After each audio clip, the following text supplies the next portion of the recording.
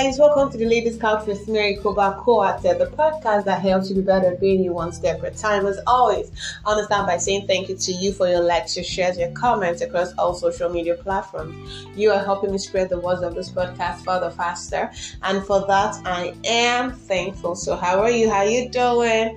How was your weekend? How was your Sunday? How was church? Hope you danced, hope you had fun. How's your family? How's school? How's work? How's everything? Hope you're doing good. Hope you're fine. Yes, I'm good. I'm fine. Thank you for asking. So, on today's episode, we're going to be talking about offense.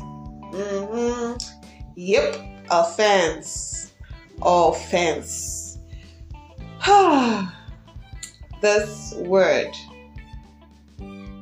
offense. Because true, like the scripture says, offense will surely come. People would surely offend you. People would surely do things that would step on your toes, that will make you question, their intentions and all that. People would, offend you. I don't know how to say it. Offense would surely come. You can't run away from it. You can't.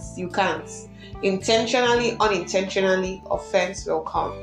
But one of the most important things about offense, or about the situation of offense, is what to do when you have been offended. When you keep offense, or when people offend you and then you don't let it go immediately, it tends to clog your spirits. It tends to clog your mind, your thinking. You just realize that for that brief period, all you're thinking about is that offense. Even when it was not deliberately done. You just find out that you're thinking about it. It's draining you. It's drowning you. You're questioning it. So today we're going to be talking about how to let go of offense. Yes, how to let go of offense. Firstly, we can do all things through Christ who strengthens us. Yes, we can. His spirit inside of us gives us the ability to be able to do things that normal people cannot do. And one of it is forgiveness. So from the get-go, one of the things they tell you when you're about to get married is that you should just forgive your spouse in advance, because they'll just be offending you. Because they'll just be offending you deliberately or indeliberately. So forgiveness is one of our gifts from God, and is one of the things we extend to as many people as we meet as we go through life. So you have to, first of all, be a forgiving person, irrespective of what has happened. You have to, just take that stance of, no matter what, I'll forgive, I'll let go. I'll try as much as possible to love from, a good standpoint. Christ has commanded us to owe no man nothing but love. And that's what I'm going to do. I'm just going to love people. I'm going to forgive, and I'm going to let go. That is the first stand. Just knowing that you have to forgive people. Then another tip I'd love to talk about is making excuses for people. Yes, making excuses for people. Someone might just come to your inbox and say something, or something happens at work and someone just blots out, just says something that the person would not necessarily have said. This one, where is this one coming out from? You just make an excuse for the person. Before you even deal with the issue, just maybe the person had a stressful day, maybe the person, is going through something, maybe the person, you just make an excuse for the person. First of all, just let it go, just make an excuse and say, this person is not, this is unlike Mary. She's just, today is not a good day. She woke up on the wrong side of the bed, probably. And then just make an excuse and you let it go. And everything just douses down. And then when you have an opportunity to talk to Mary, then you're like, why did you speak like that? What happened? And if you do that, you'd realize after a while, instead of you just confronting the person, immediately the person says it. Like, Mary, what happened in the morning during the meeting? I asked the question, and then you just answered in such a really harsh manner, and then you just hear me tell you, oh my god, I'm so sorry, that's when you now hear what happened. But at that point, if you decide to do it, go forth and back with the person when the person just became harsh with responses or said something that wasn't nice, it's just going to turn out into a full-blown quarrel, and then you now have more reason for offense to linger. So one tip I usually advise people is make excuses for people.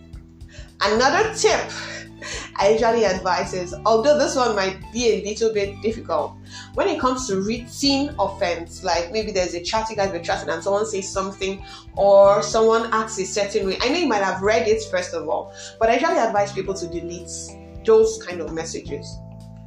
If you know that someone has done something wrong to you that you can easily go back to, delete it.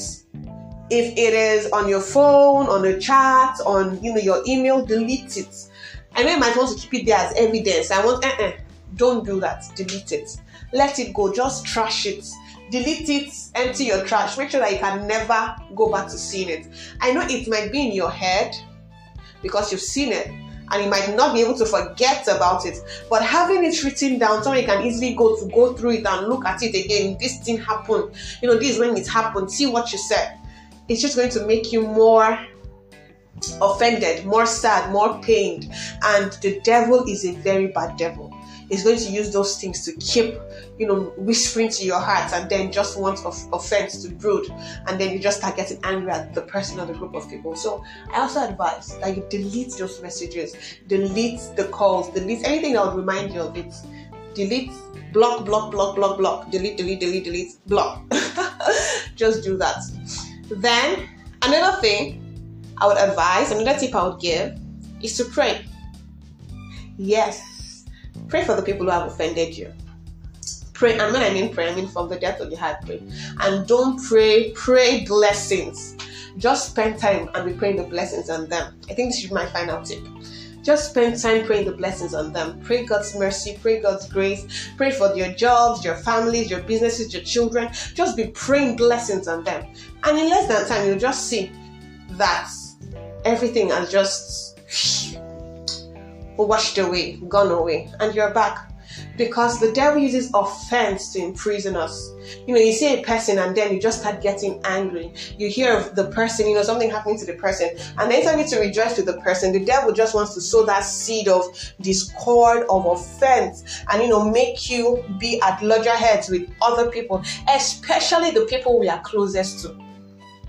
Yes, especially people we are closest to. Most of the people who offend you the most are people who are really, really close to you.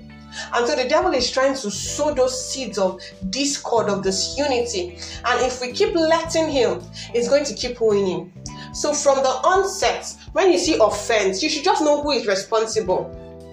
You just know that this one is the devil. You don't need to tell the person that the devil is using the person, but you just know that, devil, I see you is you. But I'm not going to, I ain't gonna fall for this. I'm not gonna fall for it. So we forgive them, we pray for them, we delete anything that will take our minds back to the offense. Yes, we delete everything, and then we make excuses for them. So those are some of the tips I've used that has helped me to get rid of offense. And yes, keep a healthy communication with them. Love them. I remember one time someone did something to me, and my mentor advised me. She said, go to your mirror, just lock yourself in the bathroom and just keep confessing, I love this person. I love this person. And hey, yes, it helps. It helps. It helps. I love you always. And until this time next Sunday, hey, as much as you can, get rid of offense. Stay safe.